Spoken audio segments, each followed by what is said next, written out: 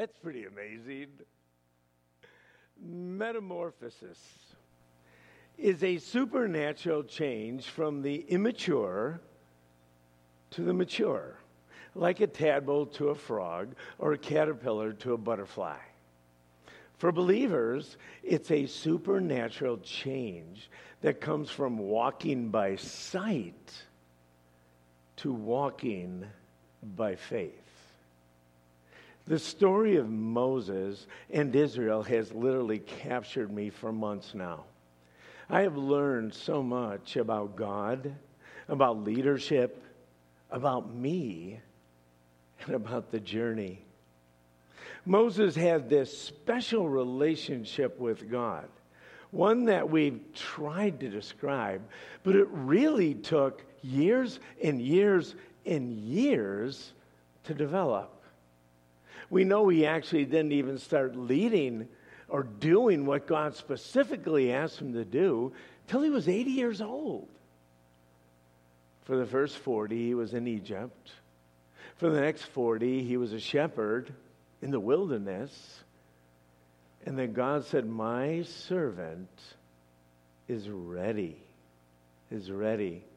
Moses knew God and was a friend of God. In fact, we had spent some time in Exodus 14, but right before,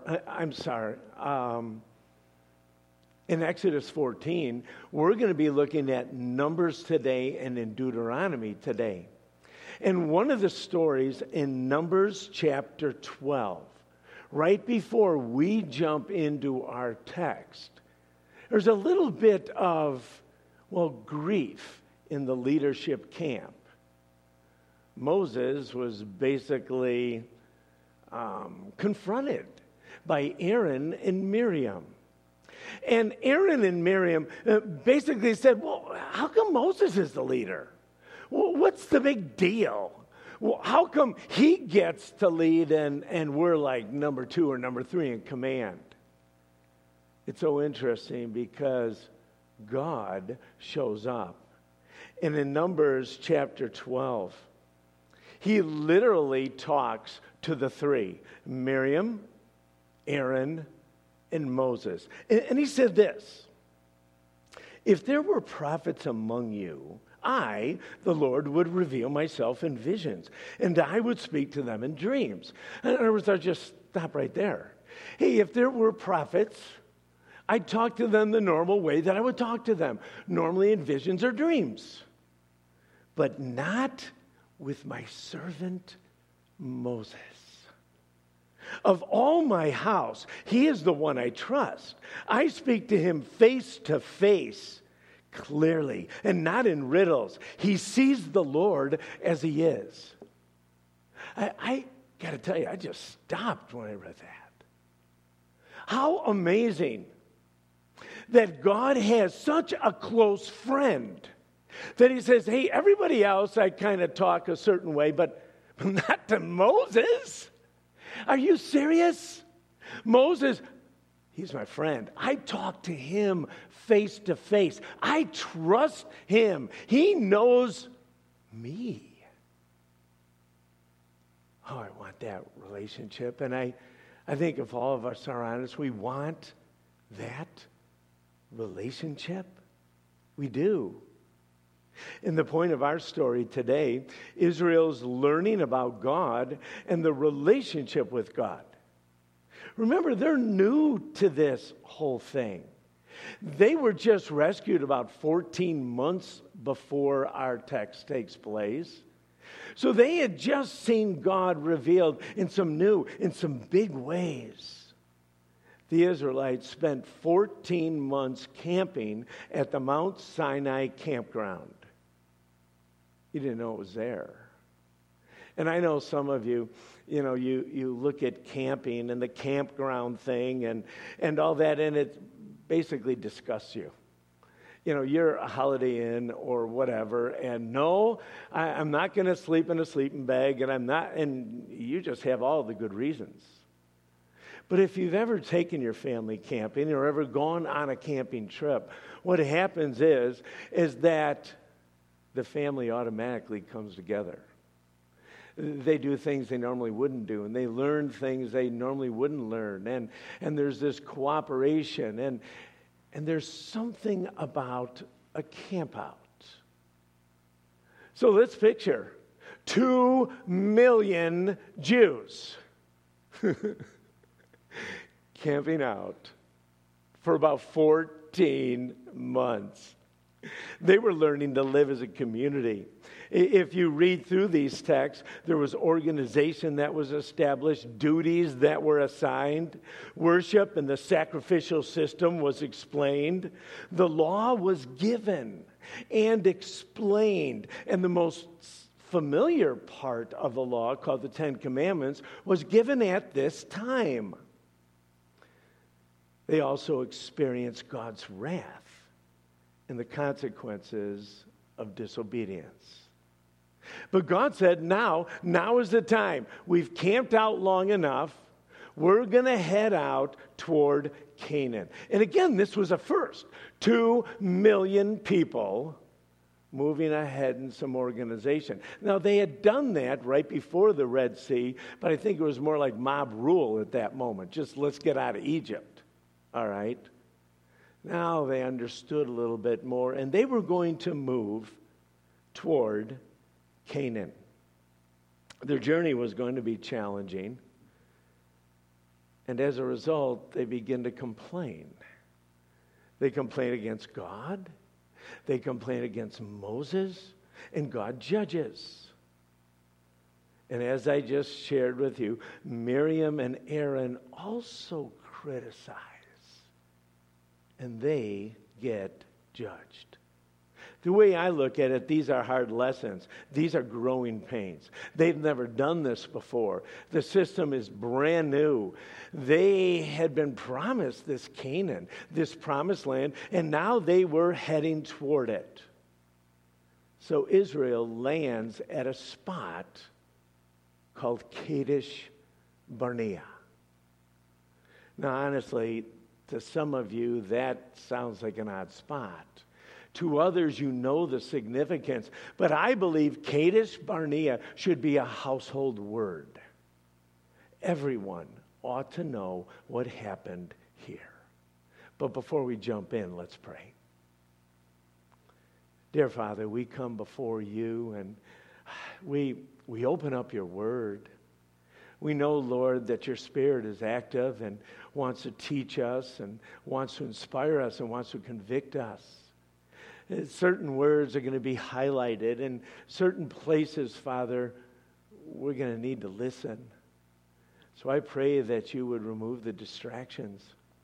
I pray, Father, that you would be able to talk to us simply today, that we would be able to hear your voice, and that we would leave here changed people because your word has changed us.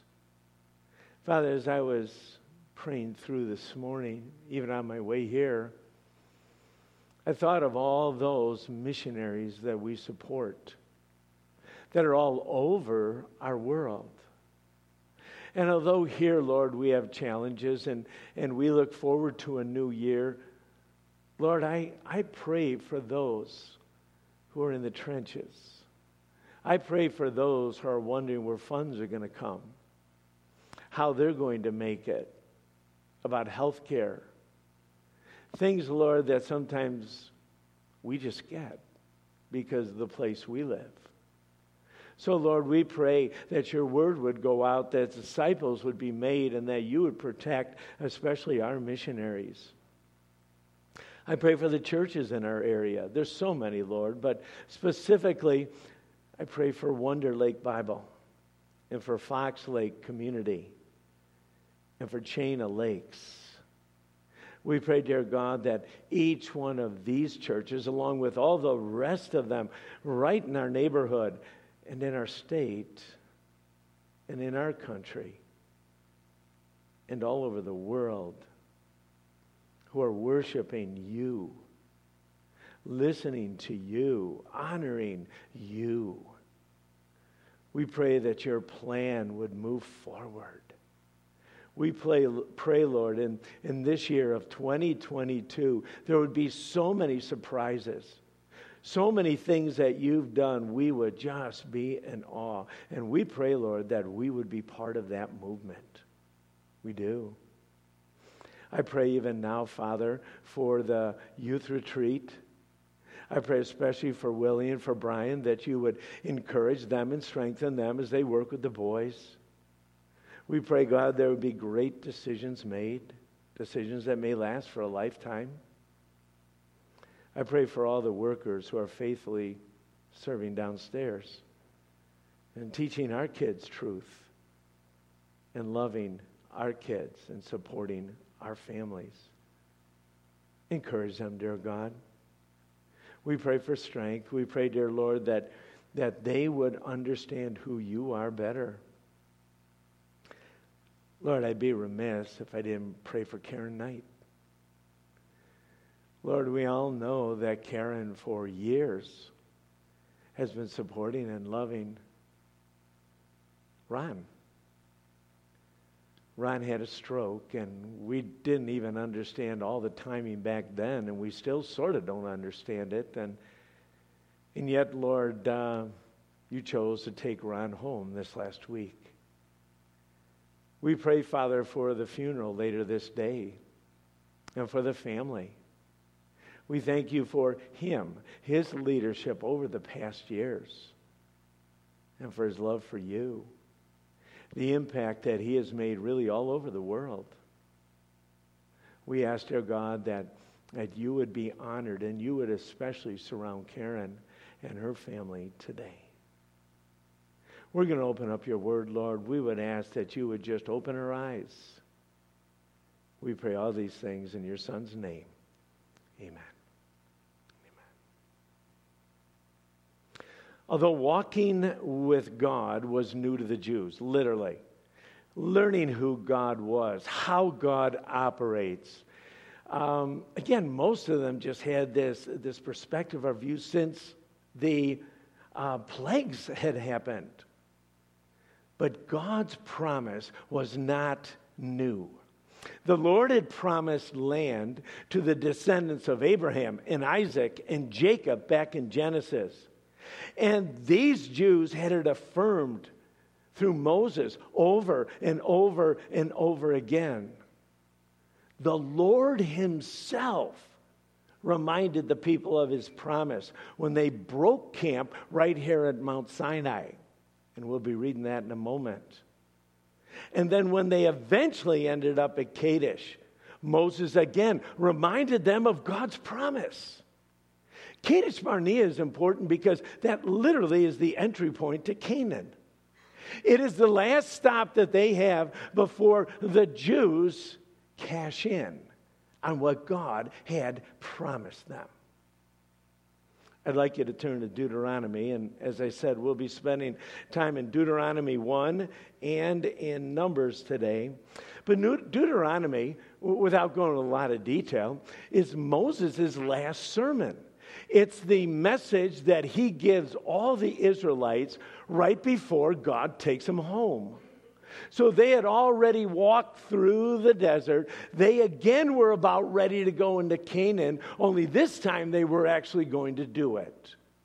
So Moses is looking back over these last 40 years and looking back at the incident that we're going to look at in Numbers 13 and 14. So I'm going to start reading Deuteronomy chapter 1, starting at verse 19.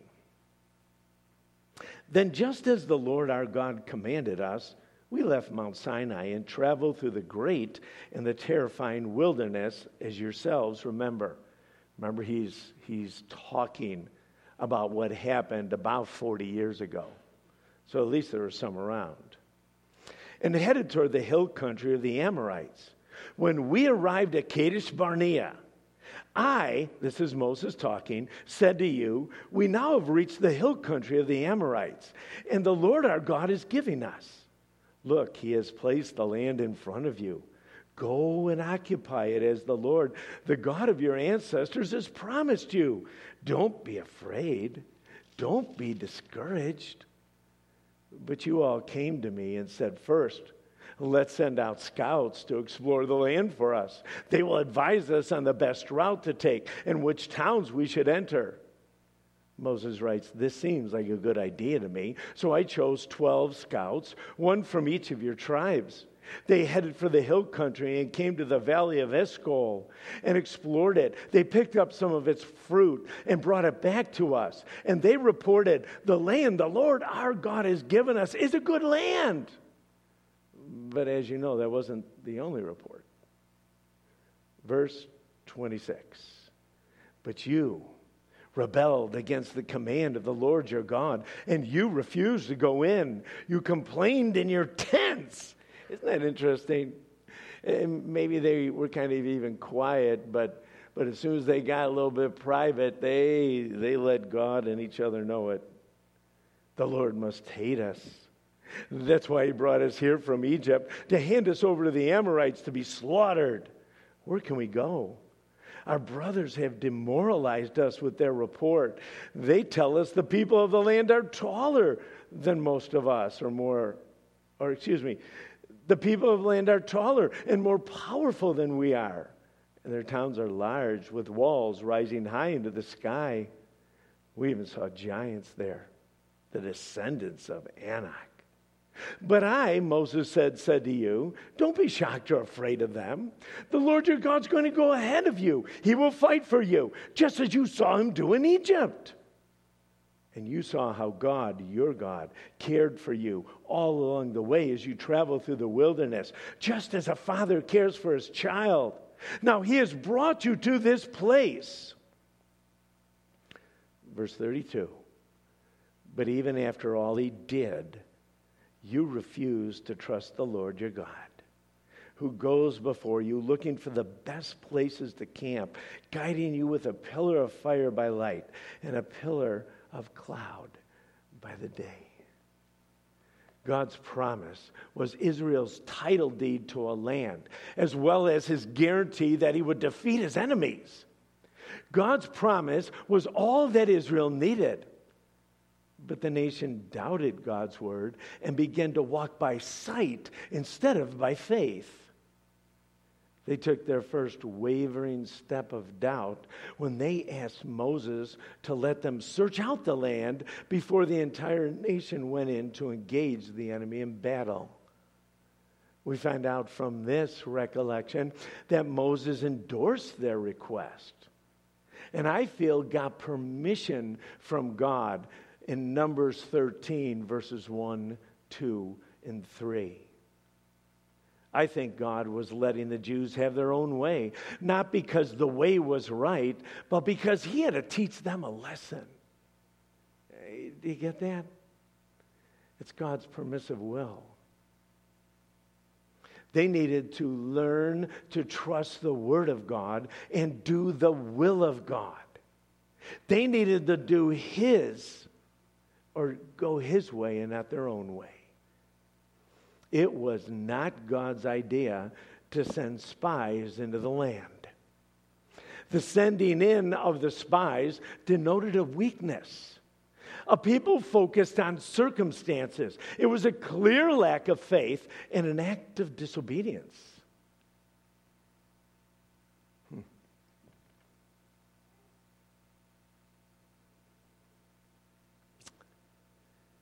You know, I actually think there was a fear because they didn't know God. They heard the report. They saw the fear in at least 10 of the spies, and they just thought they couldn't take it. Now, God was with them. He knew the next step they needed to take. He would have not sent them in the land unless he knew they could take it. God was weaning them, like he does us, from walking by sight to walking by faith. This is so cool. I don't know if you remember, but right before we got to Exodus 14 and the Red Sea rules, in Exodus 13, God sent all 2 million of these people on a longer route, simply because he thought they would get disheartened by the enemy. He knew at this point in their relationship, they were not ready. So he guided them away from some of the turmoil, some of the enemies, so that they would be able to learn who he was in a different way. But I'm pretty sure that God thinks right now they are ready. They are ready. They've seen God work. They've walked through the Red Sea. They've recognized the power. They've lived together for a little bit over a year. They have had good teaching. They're understanding the sacrificial system. God is much more important and much more real to them. But they send spies. And the spies give a report. Look at Numbers 13. This is the spies' report. You can follow along on the screen or in your Bibles. Numbers 13, starting at verse 27. This was the report to Moses, the report that the spies gave. We entered the land you sent us to explore, and it indeed is a bountiful country, a land flowing with milk and honey. Here's the kind of fruit it produces. But, if you mark your Bibles, I think that is a great word to circle. Verse 28, but the people living there were powerful, and the towns are large and fortified. We even saw giants there, the descendants of Anak. The Amalekites live in the Negev, and the Hittites and Jebusites and Amorites live in the hill country. The Canaanites live along the coast of the Mediterranean Sea and along the Jordan Valley. But, circle that again, Caleb tried to quiet the people as they stood before Moses. Let's go in at once and take the land. We certainly can conquer it. But the other men who explored the land with him disagreed. We can't go up against them. They are stronger than we are. So they spread this bad report among the land and the Israelites.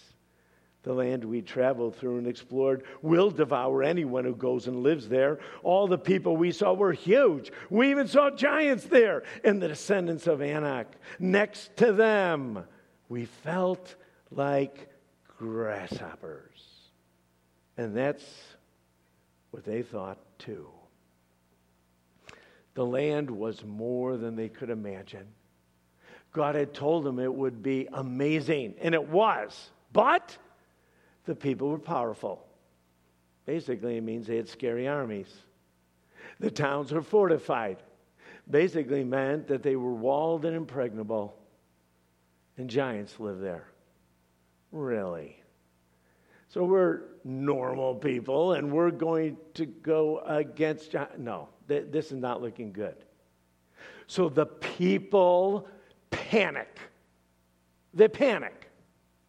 We had Caleb begging them to trust God. But they panic. Numbers 14, starting at verse 1. Then the whole community began weeping aloud, and they cried all night. Oh, I'm afraid this is just not going to work. Why? Why are we here? Verse 2, the voices rose in a great chorus of protest against Moses and Aaron. If only we had died in Egypt, or even here in the wilderness, they complained. Why is the Lord taking us to this country only to have us die in battle? Our wives and our little ones will be carried off in plunder. Wouldn't it be better for us to return to Egypt? Then they plotted among themselves. Let's choose a new leader and go back to Egypt. Wow. Caleb tried to quiet them down. They went from recognizing who God was, following a cloud and a pillar, recognizing all of his care for them, to hearing a report saying, no, we can't do this. Cities are too large. Armies are too strong. And giants are there. Then, some of the saddest verses in the Bible. Numbers 14, starting at verse 5. Then Moses and Aaron fell down on the ground before the whole community of Israel.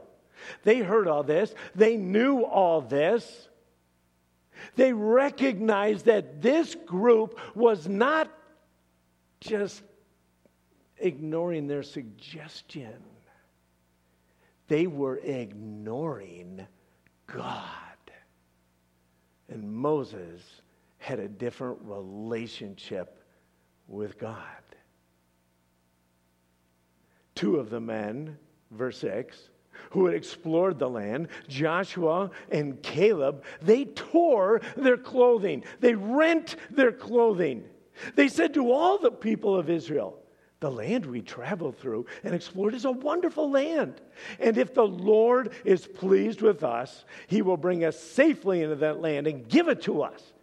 It is a rich land flowing with milk and honey.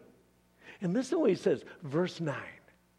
Do not rebel against the Lord. You're thinking this is a Moses and Aaron thing. This is not. This is what God has promised. Don't rebel. Rebel sounds harsh. Rebel is just disobeying God. All right? And don't be afraid of the people of the land. Listen to this perspective. They are only helpless prey to us. They have no protection, but the Lord is with us. Don't be afraid of them. Can you imagine living life like this? Hey, I've seen the walled cities. Nothing for God. I've seen the giants. And those armies? Nah, we don't have to worry about any of it. You want to know why? God. We're going to obey God. We're going to listen to God. We're going to walk forward. But look at the response, verse 10. But the whole community began to talk about stoning Joshua and Caleb. Then the glorious presence of the Lord appeared to all the Israelites at the tabernacle. And the Lord said to Moses, this is kind of hilarious, really. All right, they want to rebel. They want to stone God's leaders. Then God himself shows up. And while everyone is around, God speaks to Moses. Listen, these folks are, shall we say, eavesdropping? But listen to what God says to Moses with everybody else around. How long will these people treat me with contempt? Was it a booming voice? Was it echoing? How? It's God speaking. All right? Will they ever believe me? Ever? After all the miraculous signs I've done among them? I will disown them and destroy them with a plague. Then I will make you a nation greater and mightier than they are. They're all listening. They're hearing God talk. How are they going to respond? God is with them. God promised his presence. And it started way back at the Red Sea and all the way till now. But 2 million who have become infected and rattled by the 10 fear-mongering spies. The truth is that Caleb tried, and Joshua tried to give them a correct perspective of God and destroy the lies. Many of you know I was up at NBI, Nicolet Bible Institute, this last week and had the privilege of teaching up there to almost 30 students. And really, if I could put perspective into this class, what I try to do almost the first half of the class, 2 full days, is to describe God to them all the way through the scriptures. How amazing, how wonderful, how big, how gracious, how merciful, how just God is. Because my understanding is this: if they don't know God, why would you want to connect with God or walk with God or love God? And so one of my goals during these first 2 days is exactly what Joshua and Caleb did to the Israelites. They tried to give them a correct perspective of God and destroy all the lies about God.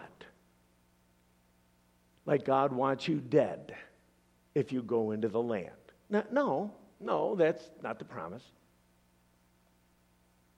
But this is what happened right here. And we have to be aware that the enemy is a liar and works really, really, really hard in every one of our lives to destroy who God is, so that we have a perverted or we have a augmented or a demented view of God. And it's harder to trust that God. So Caleb tried to silence the negative talk. Joshua tried to quench it.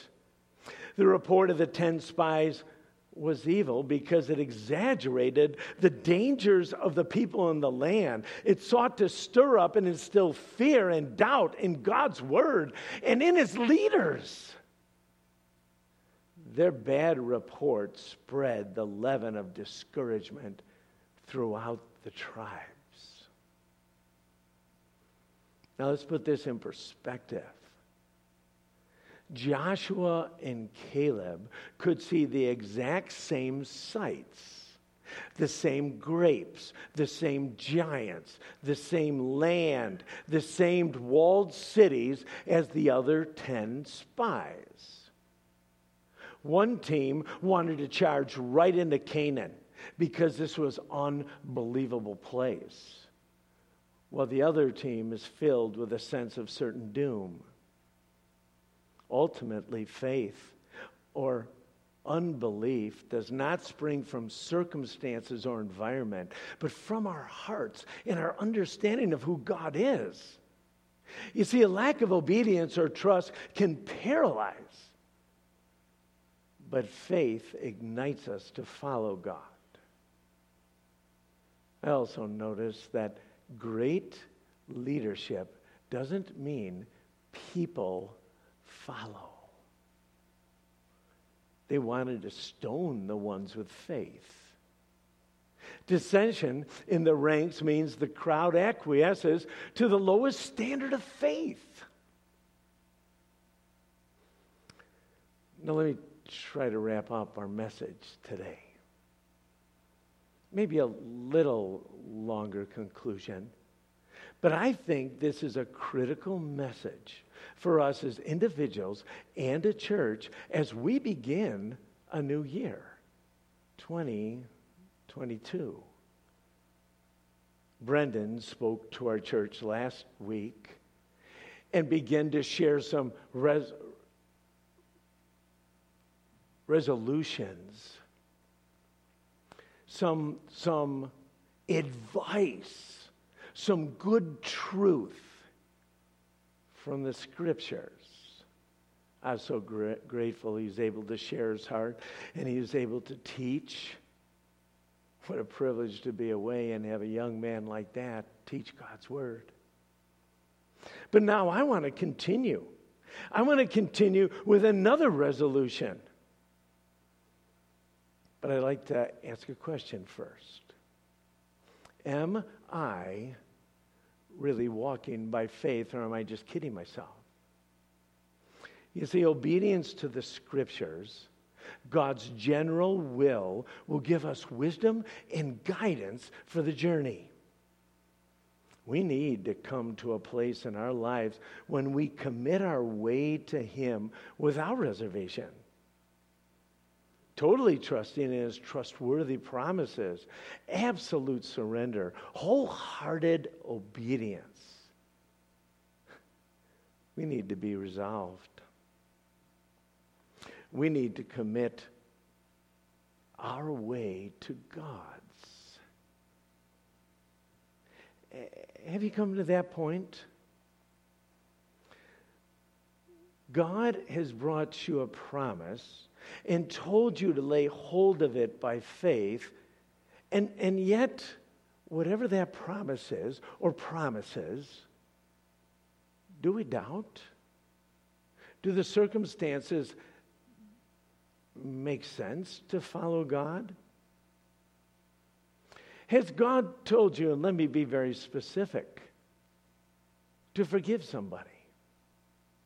Someone who's offended you.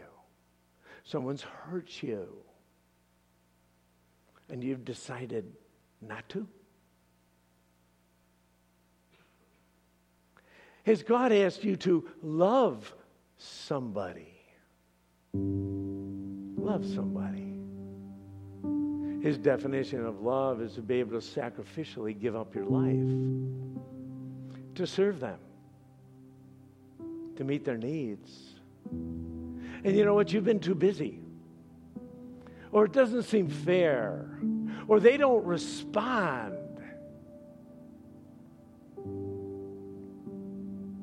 Maybe God is asking you to obey Him and to trust Him and let Him take care of the details. Maybe forgiveness looks like a walled city to you. It's a family member, somebody at work. Maybe loving somebody feels impossible. How could I? Why would I? Other than that Jesus asked you to do it. If we have a good perspective of who God is, if we understand how big and great He is, then it's easier to do what He asks. So maybe you need to spend time with our God. Maybe you need to get to know our God. Or maybe even you don't have a relationship with our God. You need to start one right now by faith. I know this.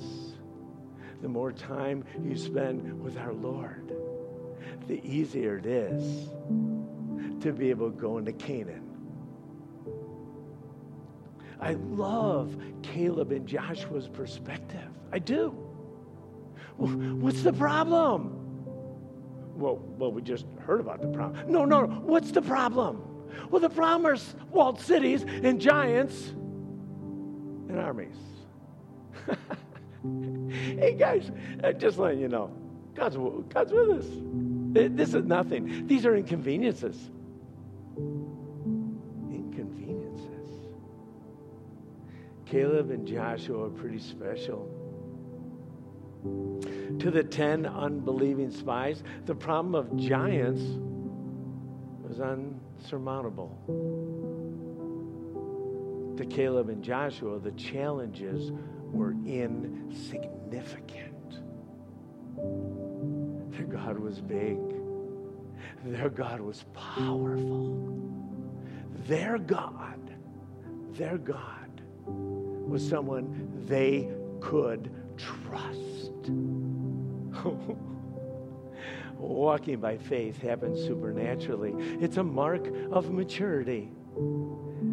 It's metamorphosis done over weeks and months and years so that you reflect God better. Wherever He sends you, you love people like Jesus did, and you forgive people like Jesus did, and you serve people like Jesus did. Not because you want to, but because there's a change that happens supernaturally in you as you have spent time with God and learned from Him and responded to Him. You see, walking by faith is scary. It actually makes you uncomfortable. It forces you, let me say this, to trust God alone because the circumstances don't make sense. So let me say it this way. If your walk, if your life, if your pathway, if your journey is not very scary, it's not very uncomfortable, and forces you to trust in God alone, you're probably just walking by sight. You're a good person. You're trying to make wise choices by looking and figuring out. When God says when you walk by faith, there's walled cities, things you cannot do. You can't. There are giants. You are dead without me. There are armies. Do you realize this? You cannot defeat them. And all God says is, I'm going to walk with you. I'm bigger. I'm stronger.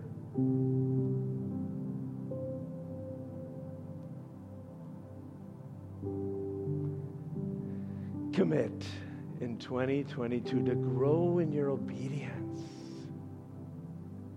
to grow in your repentance, to grow in your faith so that you walk with God. You see, life is challenging, but life with God is exhilarating. You know, when they finally did enter the land, after these 2 sad chapters, you can read through it. In fact, I'd encourage you, because it is this time that God says, no, your lack of faith means you're going to walk in the desert for 40 years. That's what it means. It means I gave you a chance for life, and you chose to say no. So here's what's going to happen. You're going to learn who I am, but it's going to take you 40 years. And 40 years from now, people are going to go in and enjoy that. There's even going to be a new leader. That's Joshua. But when they finally did enter the land, when Joshua was leading them, the giants were still there. The difficulties and the problems were still there, yet they took the land. I have to also believe they felt like grasshoppers still. That did not change. They felt like grasshoppers, but somehow the leadership and the people saw God differently. And yes, the very first obstacle, the very first challenge is going to be Jericho. I said Jerusalem, that's bad. Jericho. Next week, we start our series in 1 John.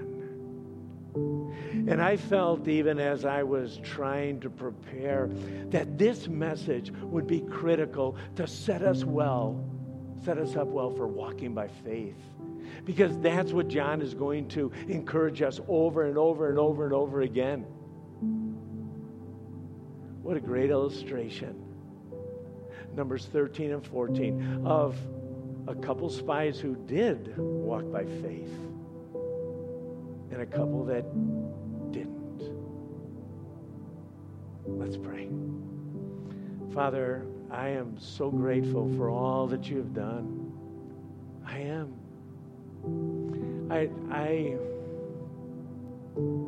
I feel horrible at times that I don't trust you. I look at my life and you ask me to do certain things, and I lollygag. But God, every time I've listened to you and I've jumped forward in spite of what circumstances are or what my eyes tell me, you've come through. You've never failed. Never, not even once. And all the way through the scriptures, you have never failed. Your mercies are new every morning, Father. Great is your faithfulness. Oh God, would you make us uncomfortable in 2022? Would you give us challenges that only you can do? Would you grow our faith, God, so that we might be able to look at unbelievable challenges and say, what's the big deal? You told me to do it. You're walking with me. God, we don't know what doctors are going to tell us this year. We don't. We don't know what our bosses are going to tell us this year. We don't know what's going to happen health-wise. But God, you're our God. You're a good Father. We can trust you. May we walk in faith. May we encourage one another to walk in faith.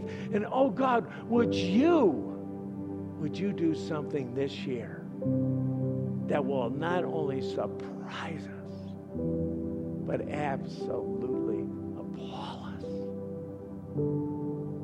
We want that, God. We want to listen that well. Whether it be with budgets, whether it be with ministries, whether it be with relationships, whether it be in small groups. Oh God, do something this year only you can do. We ask you, dear Jesus, in your precious name.